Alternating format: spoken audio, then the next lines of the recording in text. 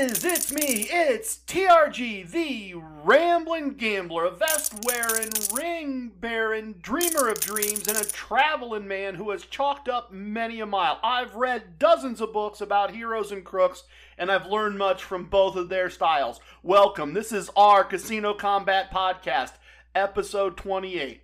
With a proper tip of my hat to the author, I have learned from heroes and crooks, and I'm going to share some of that knowledge with you today.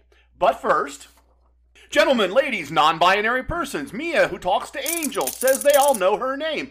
Do not gamble with money you cannot afford to lose. Do not gamble with money you need to pay your bills. My past performances are not indicative of anyone's future results, including my own. If you have a gambling problem, contact your local problem gambling hotline. If you do not know your local problem gambling hotline number, send an email to help@casinocombat.com.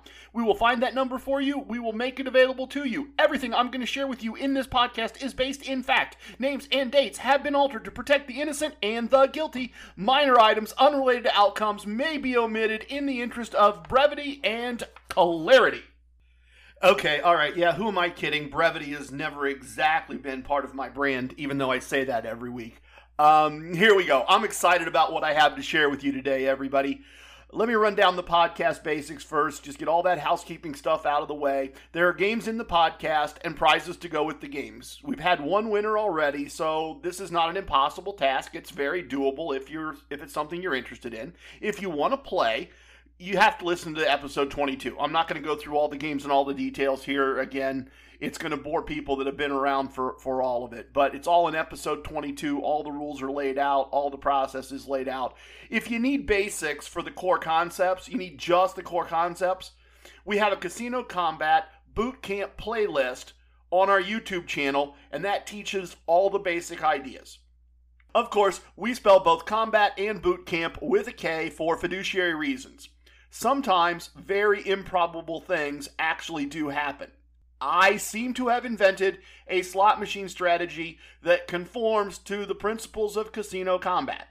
And that shouldn't be true, but so far it is. So, actually, I'm going to have more about that topic when we talk about the Vegas results a little later in the podcast. One of my focuses is to share with all of you exactly what I do so that if you want to, you can do the same thing or incorporate it into what you do. So I wrote up the details of this slot strategy in a small ebook. It's free, and not free like, okay, it's free, but you got to pay me $20 in shipping, and not free, but I'm trying to sell you something else to go along with it if you'll just buy this other thing. I don't have anything to sell you. At least as of December 2020, I have no merch. I have no sales part of the website. I don't have that. So when I say free, I mean free. Which means the book maybe is probably worth exactly what you're going to pay for it. But if you'd want a copy, if it's something you'd like to take a look at, send me an email via trg@casinocombat.com. In the subject line, include the two words slot tactics. SLOT space TACTICS. I'll email you a link to download the book. Also, don't forget, you can interact with the podcast via social media. We're on Twitter, we're on Instagram, we're on Facebook. We appreciate likes, shares, follows, reviews, comments, all that good social media stuff. It helps us out. It helps us reach more people, and that helps us help more people, right? So if you could do some of those things, we'd all appreciate it. Look, we had a pretty teach-heavy episode last week. I think the material was good, but there's a lot of stuff kind of packed in there and a lot to follow. So I thought, let's go the other direction this week and kind of dial back the teaching. I'm going to do a little bit, but we're going to dial back the teaching. And so I'm going to do a kind of a long questions my sons asked segment today. And I actually have a great question that one of my sons asked. I have a couple questions from my ring guy about the ideas behind the podcast. And a listener emailed me with some questions about regressive wagering. So we'll do a questions my son asks segment, and we'll kind of go through all of those. And so I think that should be fun and informative. And we're going to do a travel segment because I need to tell you about the last part of my Las Vegas trip, and we need to sort out if I accomplished the goals of the trip and what the financial results were. Because ultimately, you know my philosophy. If you've been listening, you shouldn't listen to me unless I can prove to you to the best of my ability that what I do works. So the financial results matter. And I also did just a little bit of regional gambling, and I need to share those results with you as well for all the same reasons. And as for the VIP Lounge, if you sometimes turn me off before the VIP Lounge because you prefer teaching segments to story segments, stick with me for the VIP Lounge today. Don't bail on me 8 minutes early or whatever it happens to be. I got an email this week and did some conversation with the Maharaja of Money, a good friend of mine, and it got me thinking that I have some really advanced in quotes, whatever that means, money management techniques that I really should share with all of you. So I'm going to do that in the VIP Lounge. And all that is the stuff that I learned from Heroes and Crooks, as I mentioned in the intro. So we'll do that when we get there. What? So let's get started. Let's get fired up. Let's head right into the question segment. What? You know, my sons ask questions, and sometimes listeners ask questions, and in this case, the guy who makes my rings actually asked a question that I thought you might be interested in an answer to. So I'm going to go over a variety of those questions today, and some of them are serious and intellectual and involved and complicated, and some of them are just less so. Some of them are just kind of for fun. So let's dig in. Our first question comes from Sammy with an I, and Sammy writes, I think the casino chip game is too hard. We need more clues. Okay, Sammy, look, I like to respond to reasonable requests, so here's what I'm going to do, at least for this episode. You may have noticed some extra sound effects during the intro to this episode. Sound effects that sound like this. I'm going to put those in the podcast each time a casino chip occurs in this episode. So you'll know exactly what you're trying to figure out. Which means in theory we wouldn't need the chip count at the end of the episode in the VIP Lounge anymore. So I'm going to try it.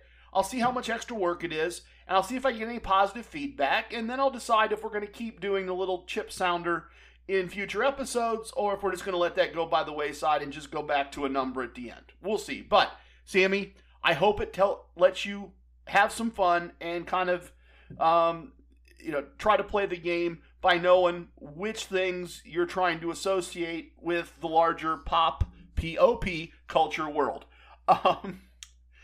So there's that. I got a great email from Mahadrin, I'm sorry, that's probably an easy one to get wrong, and if I did get it wrong, I apologize, but no pronunciation guide, so I'm just kind of winging it here. But anyway, they would like me to discuss modifications to the regressive side of TRG wagering system number 1, the way I did with the progressive side a few episodes ago. Great question. I should have thought of it. And so thank you very much for the excellent prompt.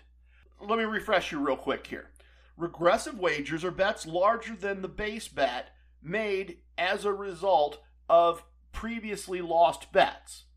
It's the martingale concept with a label applied to it, because martingale is just one example of betting more when you lose to make money when you win.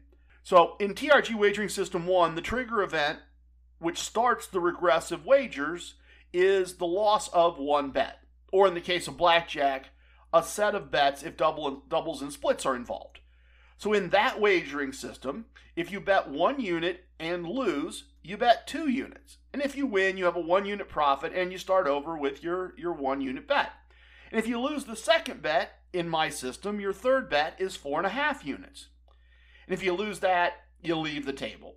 Or maybe you make one more 3-unit bet to keep playing if things are going well and that 3-unit bet isn't going to create a loss for you, right? That's when we make that 3-unit bet.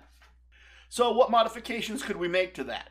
And why would we make them? Why would it make sense? What would we be trying to accomplish? The regressive side of TRG Wagering System 1 is aggressive by design. The goal in that system is to win 1 of every 3 hands in a game where, on average, you should win 1 of every 2. So we could dial back some of the aggression, some of the ramping it up, by changing the trigger event that starts the regressive wager, right? We could start that for different reasons, something other than I lost 1 bet. So we could, for example, we could set up our wagering system that we're creating to instead trigger the start of regressive wagering with 2 back-to-back 1-unit losses. So let's use, as we often do, the proverbial $10 unit size. So you bet $10, and if you lose, you bet another $10. And if you win, you have your original money back without a profit, and you just make another $10 bet. It's basically flat betting for the first 2 bets. And you keep doing that, as I said, until you lose 2 bets in a row. And the third bet is $30. If you win that, you have a profit of $10 for the 3-hand sequence, and you go back to your basic $10 bet. Look, it's less aggressive than my system. You take a little less risk. You win less after 3 hands. But honestly, this is a modification that seems perfectly playable to me.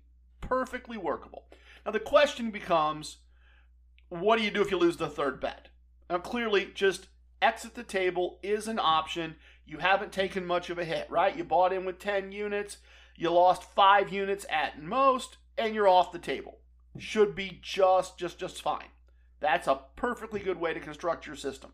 And if you don't mind jumping table to table to table when things are going badly, then that all works. And it certainly works somewhere like Las Vegas, where you can just wander from table to table, pit to pit, casino to casino, and you're still in the same reward system all day while you're in and out of 8 buildings or whatever it is at a variety of different pits and a variety of different tables.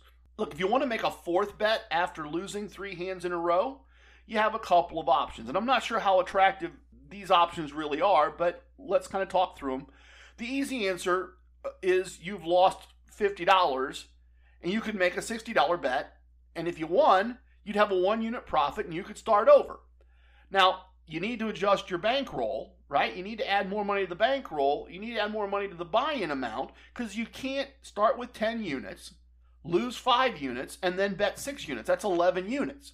Doesn't work. So you're going to need more money in your buy-in. You're going to need to be comfortable with losing that amount of money and losing it fairly quickly. And just a note, if you're playing blackjack, right, then your overall bankroll needs to be meaningfully larger because you need to be able to handle splitting pairs multiple times and maybe doubling some of those splits, and you need to be able to do that with a 6-unit bet in the circle. I'm not really crazy about this. It's not probably where I'd go at that point, but the math works, okay? A variation would be to make the 4th bet $30 again, so 2 $10 bets, 2 $30 bets. We're at $100, okay. And you leave if you lose that 4th $30 bet, or if you win, you make another $30 bet, which gets you to a profit if you win that bet. And then you can start over at $10. You know, there are probably other variations that come to mind. There are probably other things you could think about and do here. But I think that covers the basics. I think that covers the important parts, the important concepts. Mahadran, I hope that gives you enough ideas to start tinkering with the regressive side of a wagering system to find something that you like, something that works for you. A quick final thought on this topic. I don't mess with my wagering system very often. I played TRG Wagering System 1 for a decade, continuously. Only way I wagered. I mean, once in a while I'd use TRG Wagering System 3, the Meta Martingale, but that's really an aggressive variation, a higher risk variation, right? Just applying the same principles to the bankroll. I've talked about that system before. My point here is that if you create something of your own, play it for a meaningful period of time before you decide to tinker with it, before you decide if it works or it doesn't work. Look, you can have an early huge win and you can go, oh yeah, this works. I did a great job. This is exactly what I want. And conversely, you can have multiple losses early and you're going, oh, this doesn't really work at all. This isn't what I expected. This isn't. No. You need a larger data set. You need a bigger sample size. You need to do it for several months at least, and then look back on how it played out over that period of time. At least that's my opinion. I recently had a ring made, and I got a couple questions from my ring guy that coordinated all that for me. He was asking about the podcast, and he admitted that he basically knows nothing about gambling. That just, once in a while, once every few years, he and his wife will go to a casino for a night out and to have fun. and they assume that everything they take in, they will not come out with financially. They expect to go have a good time, but they're going to be entertained losing money that they walked in with. That's the plan, and that's what happens. And that's great. Gambling for entertainment's just as good as golfing for entertainment, or going to a play. So anyway, my ring guy was interested in why I don't scale things way up and get bigger wins and bigger comps. And then he also asked the interesting question that if somebody gave me $1 million of their money as an investment, what would the expected return be, and what would the time frame for that return be?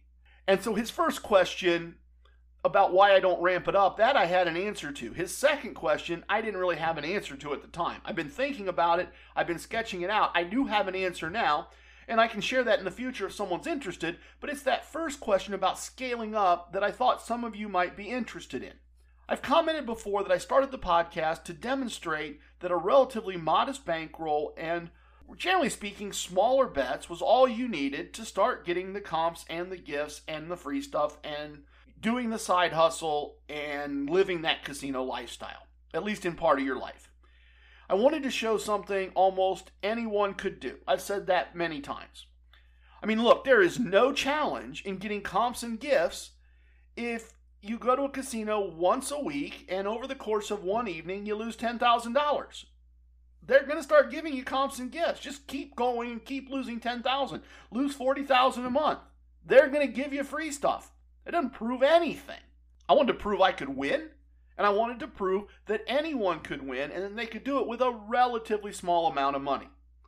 That's what I was trying to accomplish. So that's why I've been doing what I do. Look, I've gambled with much larger unit sizes over the years, many times.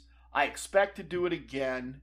It's not that I get all clenched up and worried because I'm playing with larger units. That's not the case. I trust my methods. And actually, I may double my unit size after the first of the year. I've proven everything works. I've documented it. And I may start going for bigger wins and more points. But here's what my ring guy was missing. He's missing the concept of gambler's ruin, also called often risk of ruin.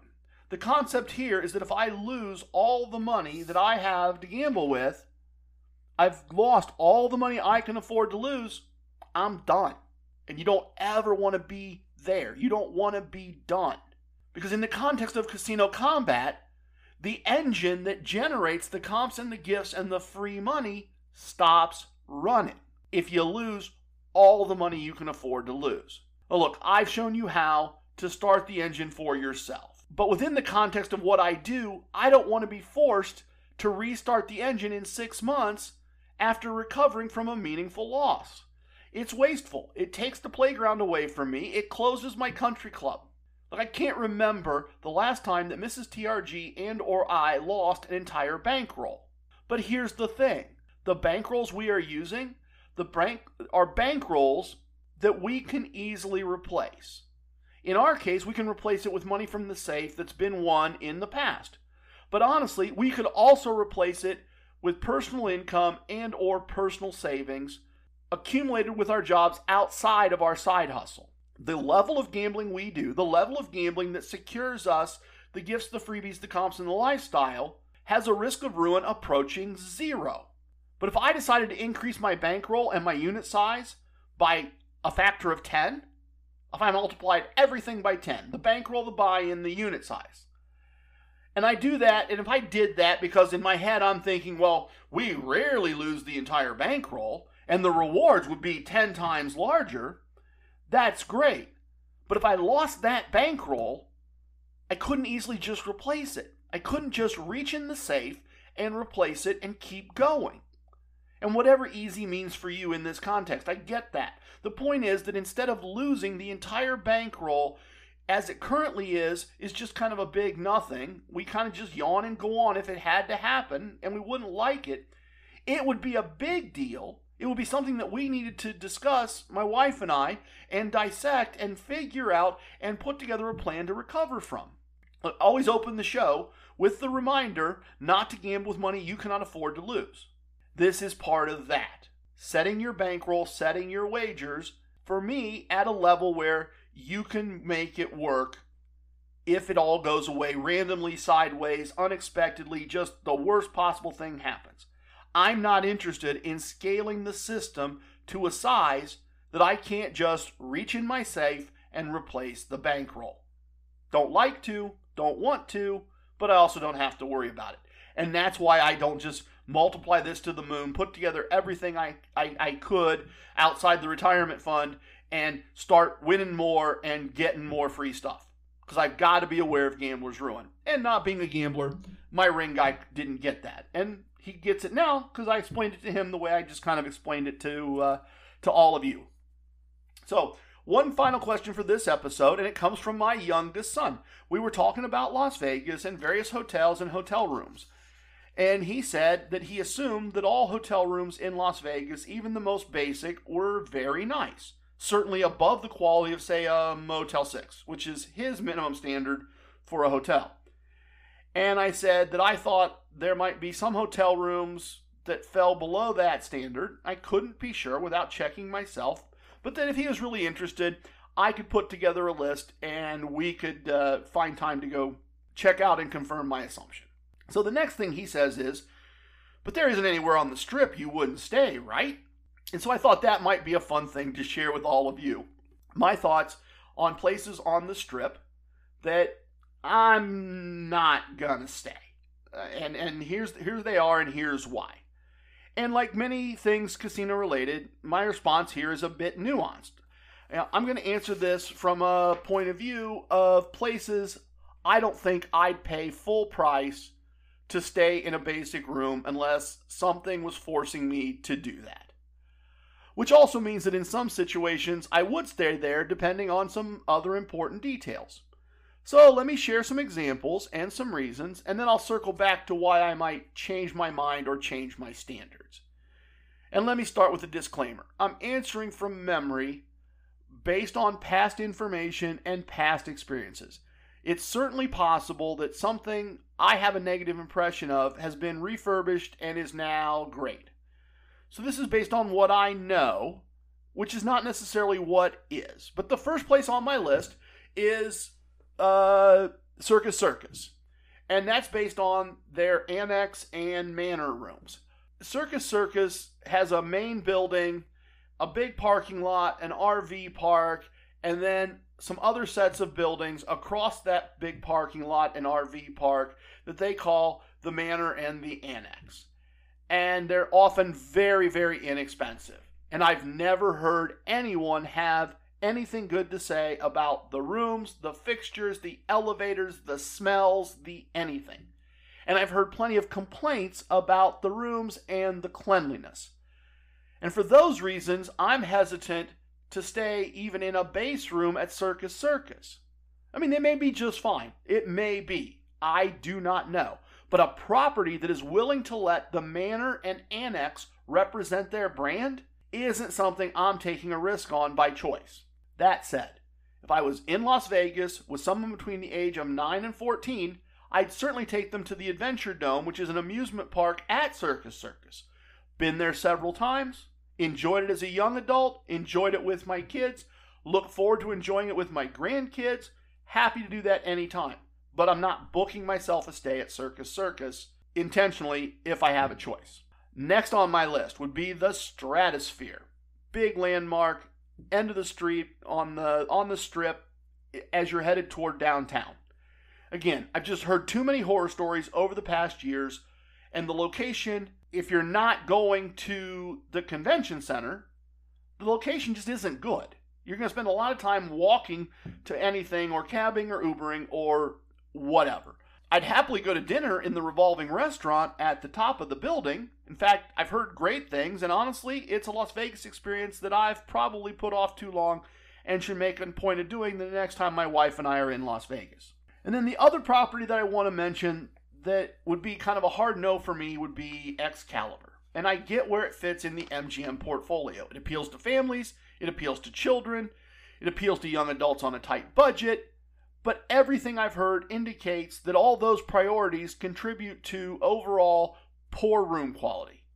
And from experience, the rules and limits at their table games are generally not what I'm looking for. So even if I stayed there, I'd be walking at least to the Luxor next door and probably either to Mandalay Bay, New York, or the MGM Grand to do any gambling. So I'm not staying there if I have a choice. So that's my list for the Las Vegas Strip. And I kind of feel like somewhere out there, someone is maybe thinking, wait, what about Casino Royale? How does that not make the list? I have a lot of fond memories of the Casino Royale casino. And the location is excellent. It is a great place geographically in terms of seeing things and doing things and going other places. And the hotel's run by Best Western, and I've never heard anything negative about it. So I'd stay there willingly at this point. So about those nuances, right? Because I said there's nuance in this. And look, everything's negotiable. So here's an example. I used to gamble at a casino that would award players money for airfare and a 3-night stay at the D in downtown Las Vegas, along with some free food and some free play. So what we would do is we'd take that offer from the casino where we gambled sometimes, and we'd fly in, we'd go to the D the first night, we'd use the free play, we'd use the food comps, and then we'd leave the next day and spend the rest of our vacation somewhere on the Strip. And I want to be very clear here. This is an illustration of how everything is negotiable. This is not a put down of the D.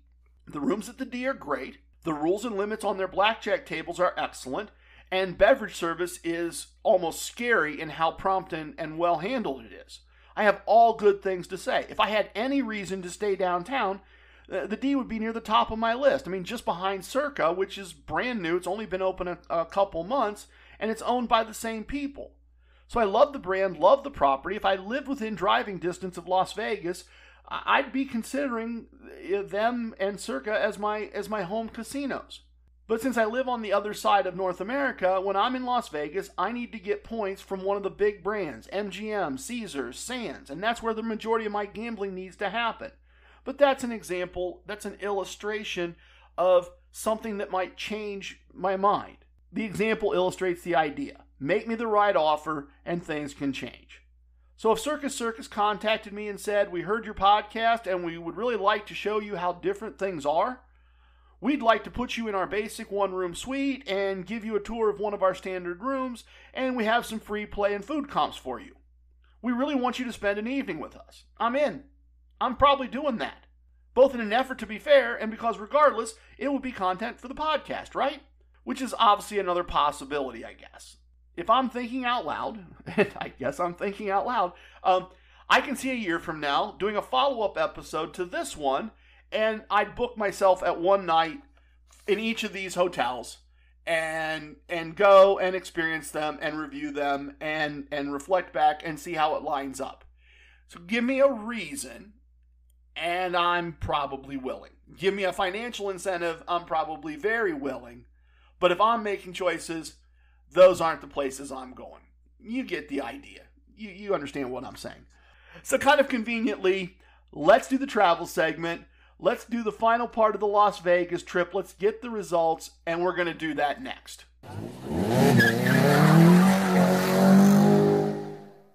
As I did last week, let me run down the gambling I actually did this week very quickly, and then we'll get to the Las Vegas stuff and the results there.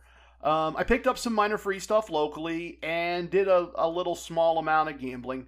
And full disclosure, that's a door that I've allowed to close. My play has steadily decreased there since they reopened. This particular brand didn't do anything to help players keep their status. They didn't do anything to make it easier to earn new status.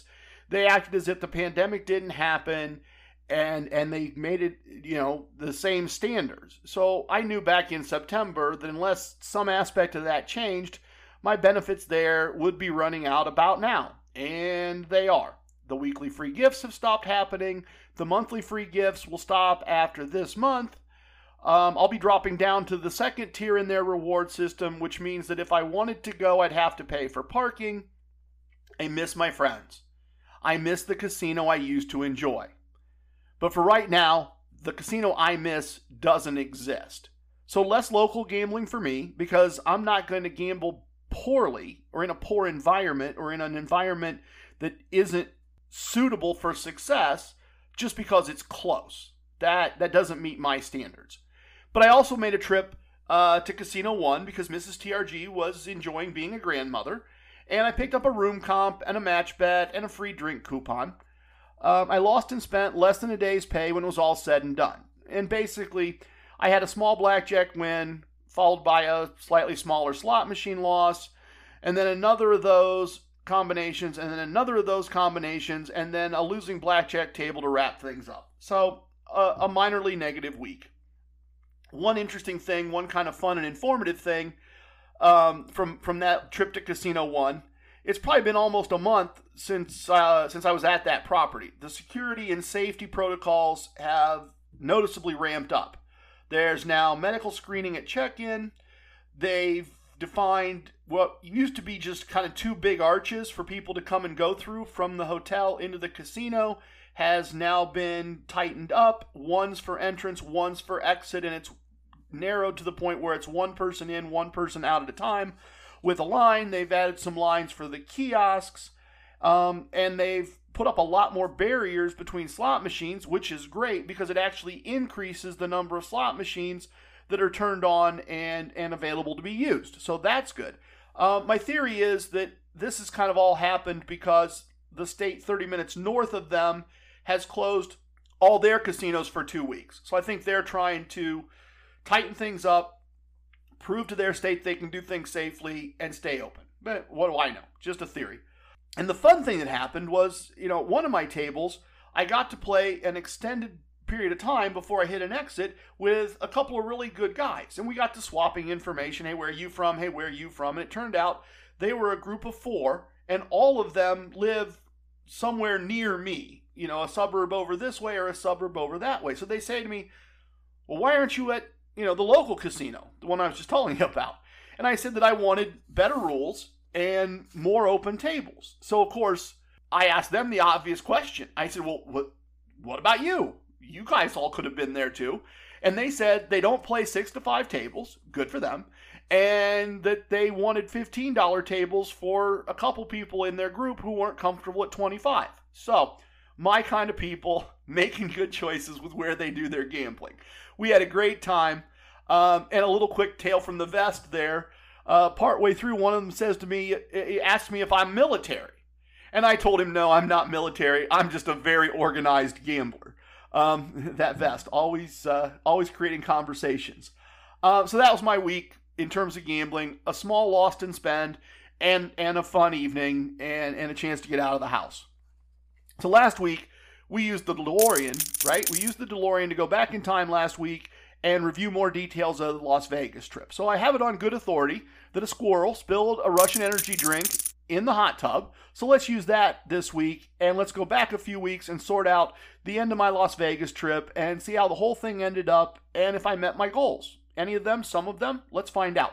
So you might recall if you listened last week that I finished my second full day, with a daily win of several days' pay for that day, which put me well over a week's pay for the trip at that point. So I started my last day in a way that many people don't.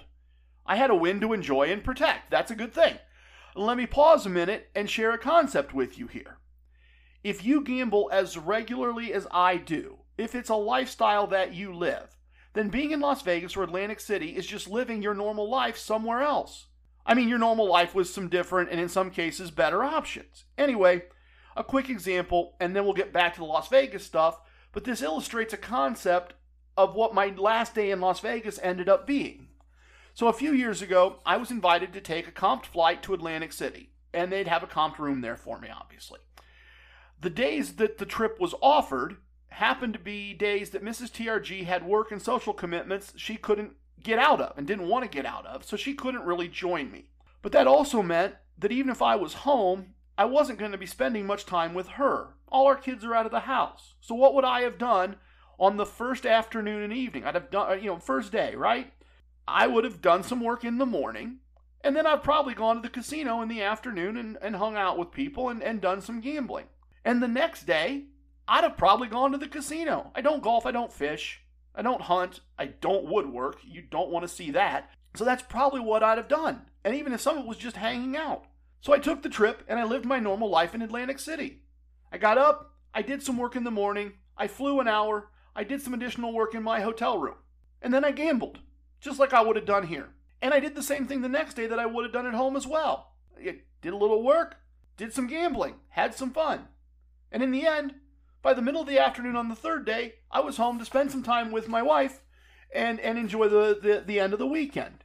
It wasn't a huge vacation. It wasn't even a big deal. It should not be, oh, I took a trip to Atlantic City. I just used a free plane ride in a hotel room to change my zip code and which casino I gambled in for a couple days. So how's that relate to Monday in Las Vegas? Monday's a work day. The previous days of my trip had been a Saturday and a Sunday. I just did a mostly normal for me Monday. When I got up, I recorded the podcast, and I did some work for my customers. And then, as I often do, if I'm in my hometown, I went and did some gambling, and I picked up some free stuff. In this case, I had $40 in free slot play, which turned into $48 cash using slot strategy number 1. And then I played a little blackjack at the Flamingo. And at that point, with time on my hands, since I really hadn't spent any time in the Caesars Reward casinos headed in the downtown direction on the Strip, I'd gone the other way. I'd gone over to Caesars Palace, but I hadn't gone out of the casino and turned right, as opposed to going out of the casino and turning left. I guess that's the easy way to say that. So I decided just to go down, just to roam through all of the Caesars properties in that direction. Points are points, location didn't matter. And this is where it gets interesting from a podcast point of view. Next to, and actually part of the Flamingo Casino, is a Margaritaville Casino. I'm a longtime Jimmy Buffett fan, so I thought it would be fun to play some hands of blackjack there. But none of the tables were open. So I played a slot machine and I won some money. So that's 2 slot machines, 2 different strategies, 2 winning machines. And I continued my casino ramble and I stopped at the Link. And I really didn't expect much in the way of blackjack play there, because even when it's fully open and busy and all of that, Link really targets a younger crowd and has mostly 6 to 5 tables. But I played a couple of slot machines, losing a small amount on one, and having a really big, decent win, I mean not thousands, but a decent win on the other. So a profit for the building. And I started to realize that because it's midday on Monday, the weekend crowd is cleared off, and these casinos are operating on a minimal staff. And I'm maybe not going to find a lot of blackjack tables open in these properties. So I continue on to Harrah's, and they did have some tables open, but they were all 6 to 5, so there was zero reason to play 6 to 5 when there were perfectly good 3 to 2 tables at Flamingo, at Cromwell, at Caesars Palace. But I did notice that they were in the process of opening a few more tables, and I thought, okay, maybe those will be 3 to 2, maybe a little higher limit. And so rather than just turn around and walk back, I went looking for a slot machine, and I won some money. And the tables that they opened were 6 to 5, so I found another slot machine, and I won some more money. And then I realized that given how everything was set up, this was just kind of maybe be slot machine, slot crawl Monday, at least for a while. So I hit another slot machine, and I went ahead and headed back to the Flamingo, played another slot machine there, won some more money, and then ultimately went up to the room and edited the podcast, just like I would have at home, and got it ready to be uploaded the next morning, which is also what I would do at home. So, a very normal hometown Monday at this point, regardless of what the zip code is. Once the podcast was edited, I went to Caesars for dinner, went to a very famous steakhouse there, and I found some blackjack tables and some more winning slot machines. I'll skip the rest of the machine by machine descriptions, but I finished the day having played 11 slot machines as I roamed from casino to casino. I left 10 of those machines with more money than I put in the machine, and I lost money on one of them. So 10 and 1 on 11 machines. I won almost a day and a half's pay just roaming from slot machine to slot machine and using TRG slot strategy el numero dos, the strategy that I give away for free to anyone that's interested in it. I think that's a good record, but I don't know. I mean, here's where my knowledge fails me, because I'm not a traditional slot player. It's not something I normally do. It's not part of a really significant part of my history until maybe 18 months ago, 2 years ago, whatever. So I don't know what, in air quotes, normal is for slot play. Maybe it's normal for people to leave 10 machines out of 11 with wins. I have no clue. But as a gambler who traditionally plays table games, I'm thrilled to pick up almost a day and a half's pay and get those tier credits that I really need to earn by just roaming from slot machine to slot machine. I think that's great. I love that. So I finished my evening playing blackjack back at the Cromwell, and I only mention that because I met Johnny Utah. And no, not the former quarterback for Ohio State that works for the FBI, a guy named Johnny who was from Utah. Anyway, I really enjoyed this guy. He apologized the minute I sat down for what I was about to experience. And generally speaking, I'm always up for interesting, so he didn't really scare me away. I just kind of wanted to see what this was going to be. But he was being fair by warning me. What I found out was, it's shortly after dinner time at this point, and Johnny Utah was drunk as a skunk, a very drunk skunk. What I heard from him and the dealer and the waitress was that he'd been really drunk the night before, stayed up really into the really late, wee hours of the morning kind of stuff, slept just a little bit, got up early, and started drinking again. And he's been drinking all day. He was a very distracted drunk. He'd forget he was playing blackjack, he'd forget he had money in the circle, and he'd walk away to a table to find a waitress to order a drink on the other side of the casino, or to order a shot. And he's ordering random shots. He's just asking random strangers, what shot should I get? And then he's ordering it from the waitress. And no rhyme or reason to any of it. But look, when he actually played, he was a decent player, or at least a player that asked if it was okay with me before he did really stupid stuff. I wasn't in any hurry. I was winning a little bit. I had the slot wins for the day, I had some table wins for the day, and I had wins for the trip in my pocket. I was pretty sure at that point in my last day that I wasn't leaving town with a loss. So I was willing to enjoy the show and enjoy the silly, and sip a bourbon and watch the world go by. He was a fun character. It was a very kind of Vegas kind of evening and a great way to finish up my trip. And the next day was completely boring. I got up, I uploaded the podcast, I went to the airport. Nothing to share there. So my last day in Vegas, it's all done, it's wrapped up. Did I hold on to my win? Yeah, I did, and I expanded it by a meaningful amount. It was a day slanted heavily towards slot play, and that slot play added to my win. Did I win enough to cover the cost of the trip? Yes, I did. I had almost 4 days' pay in expenses, which intentionally included 2 gourmet meals that I put in my plan to make sure I earned tier credits.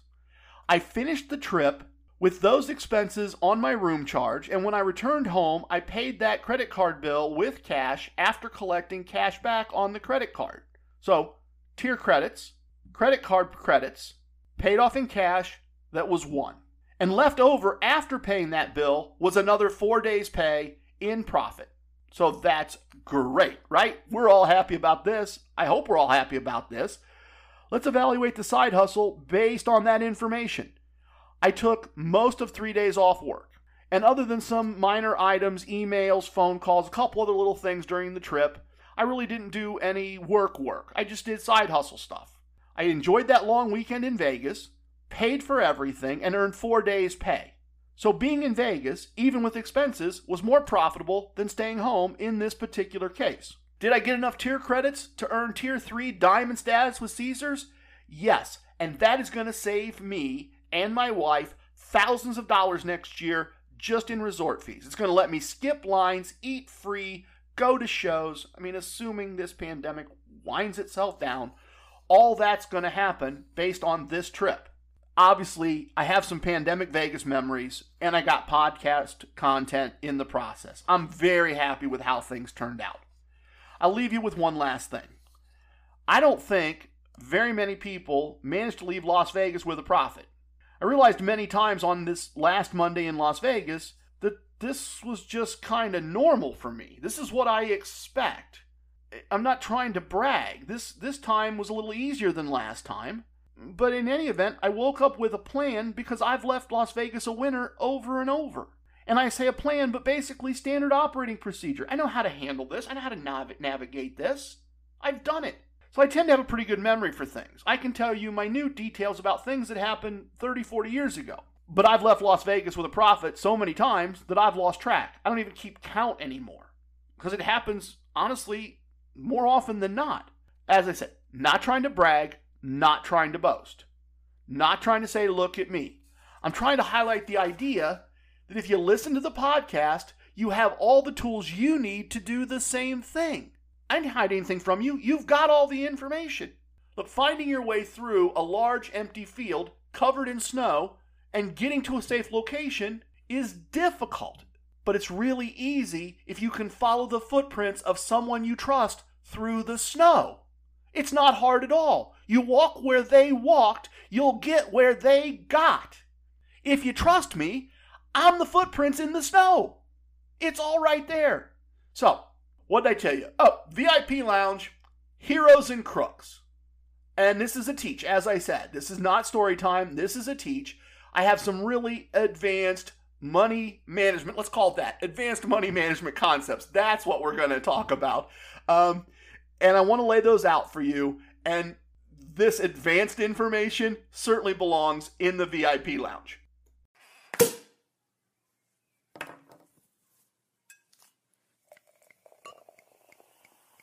Oh, a little bit of the bubbly. Well, unless this is your first time, you know that when we're ready, our lounge is going to be open and it's going to be well stocked. Artisanal sodas, locally handcrafted pop, all the best virtual bottles, beer, wine, sparkling and still water. We have Christmas ale. It's from the local brewery. Very good. Get cinnamon and sugar around the rim. And I've just been informed by the barback that he has a bottle for us of smoky bourbon, usually only available at a distillery that doesn't sell its product to other bars. But that's the great part about a virtual lounge and a virtual bar back. We get the good stuff. So, smoky bourbon in hand, gather around, friends.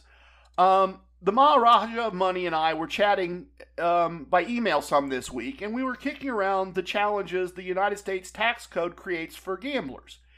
If you lose $10,000 a year for 10 years and then win $100,000 in the 11th year, you owe taxes on the entire $100,000, and there's no consideration given for the $100K we'd lost over the previous 10 years.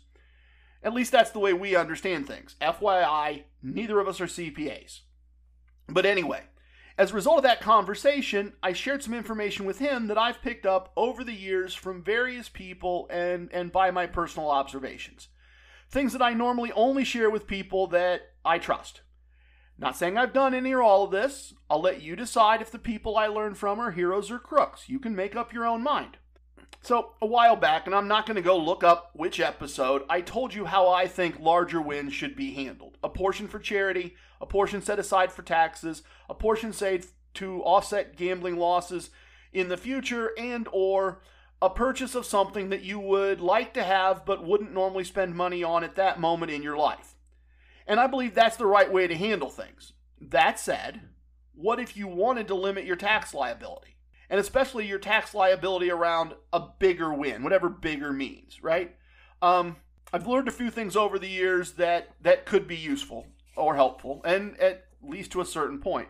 I guess if you win $1 million, some of this won't work. But amounts less than that, you can put some of this into practice if you choose.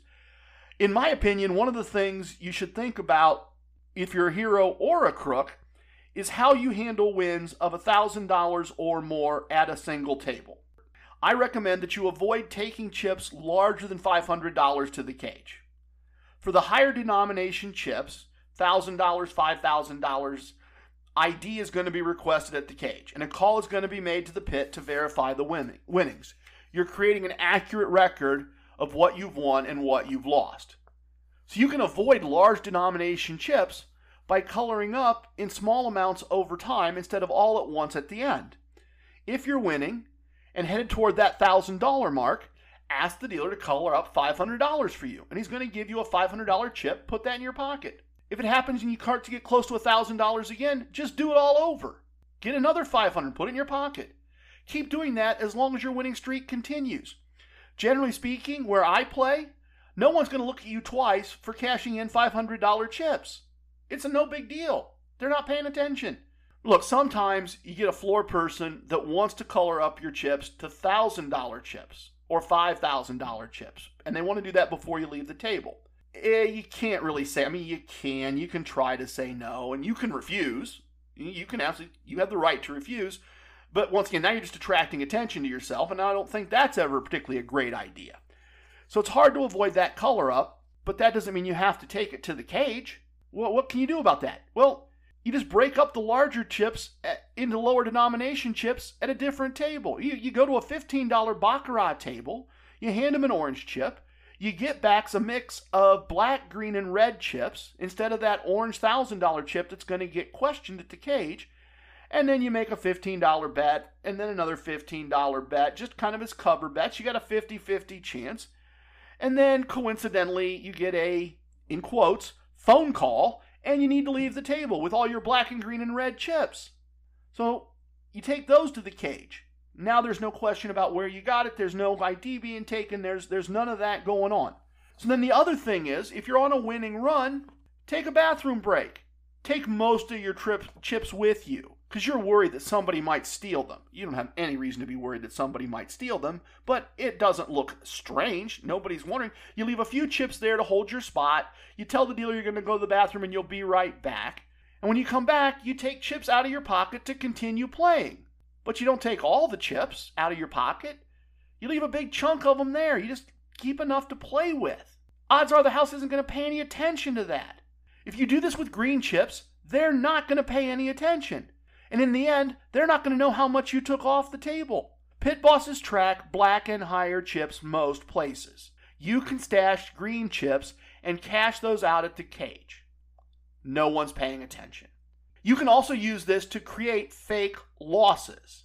And you can use those fake losses to offset other wins from the point of view of the house's records. When you buy in, the floor records what you bought in for. And when you color up and leave, the house records what you left with. And that tells them in their mind how you did. And anything below purple chips doesn't get cross-checked at the cage. So, you can make a small win look like a small loss from the house's point of view. You just gradually, casually, pocket some chips as you're winning. And as you're getting ready to leave, you kind of look bummed out.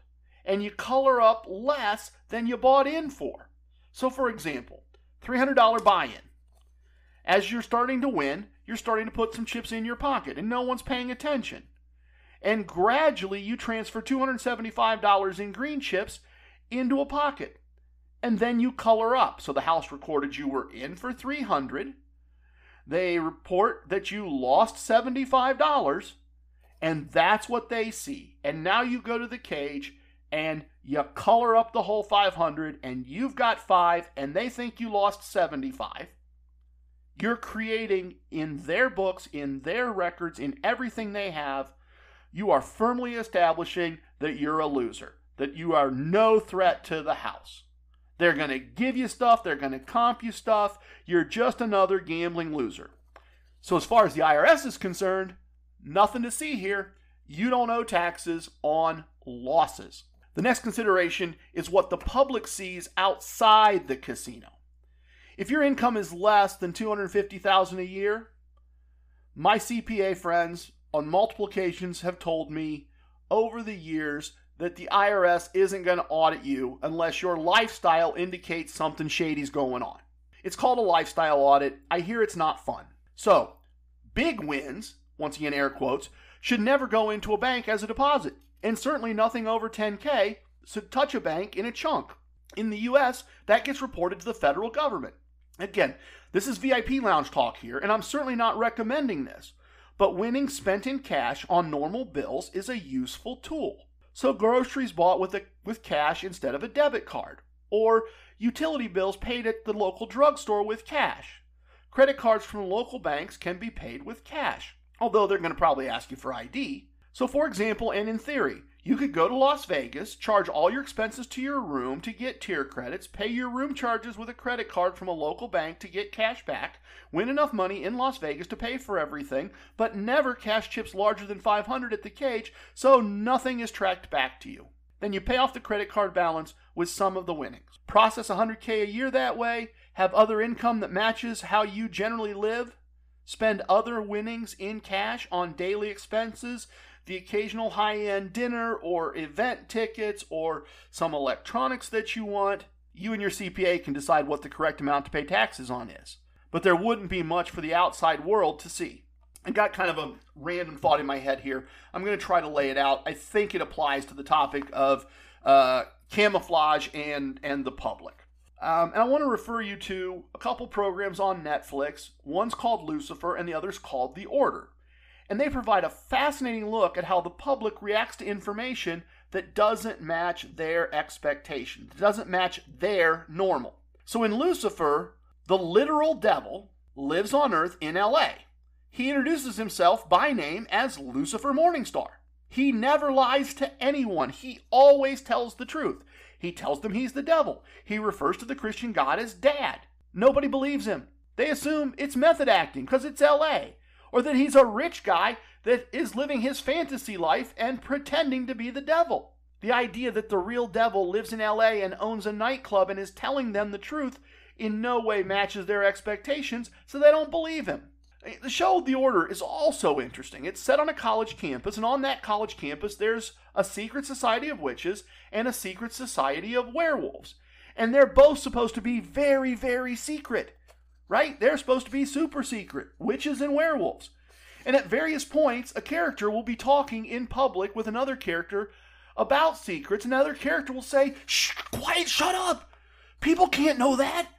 And so then the first character who was talking about the secrets will turn to a group of complete strangers and say something like, "I'm a werewolf. I'm a member of a secret society of witches. We blow people up." And the strangers will look at them and her and go, "Hey, yeah, dude, cool, all right." And they'll just continue walking, eating, drinking, whatever they were doing. And the original character who was spilling the secrets says to the objector, "See, it doesn't matter. No one cares." Being a winning gambler is a little bit like that. If you tell your friends, your family, complete strangers, that you are a winning gambler, they assume you're exaggerating or forgetting your losses, or you're a full-on liar. I mean, not that they usually say that to your face, but they don't believe you. Society is conditioned to believe that consistently winning, regardless of what definition of winning you use, isn't possible. Create no physical, tangible proof. Don't let the casino think you won enough that they have to send you a 1099-G in the United States. And the public will assume you lose at gambling. So there you go. Some advanced level tricks to consider as it relates to winning and taxes. As I said, you can decide if using them makes you a hero or a crook. No chip count this episode. You had the chip sounder to alert you along the way, but there are a few more left. Tip your waitresses, tip your bartenders, tip your dealer. If you have a great session, you can tip your casino coach. Go to anchor.fm/casino combat. Spell it with a K, of course, and there's a button there where you can click and donate. I have spoken. Everything you heard here is true from a certain point of view. It's time for leaving, and I hope you understand I was born a rambling man. If you have questions, send them to questions@casinocombat.com. If you have techniques to share, send them to whatIdo@casinocombat.com. Don't forget, we spell combat with a K. Love it, hate it, it don't matter. Please share with your family and friends. Goodbye, everyone.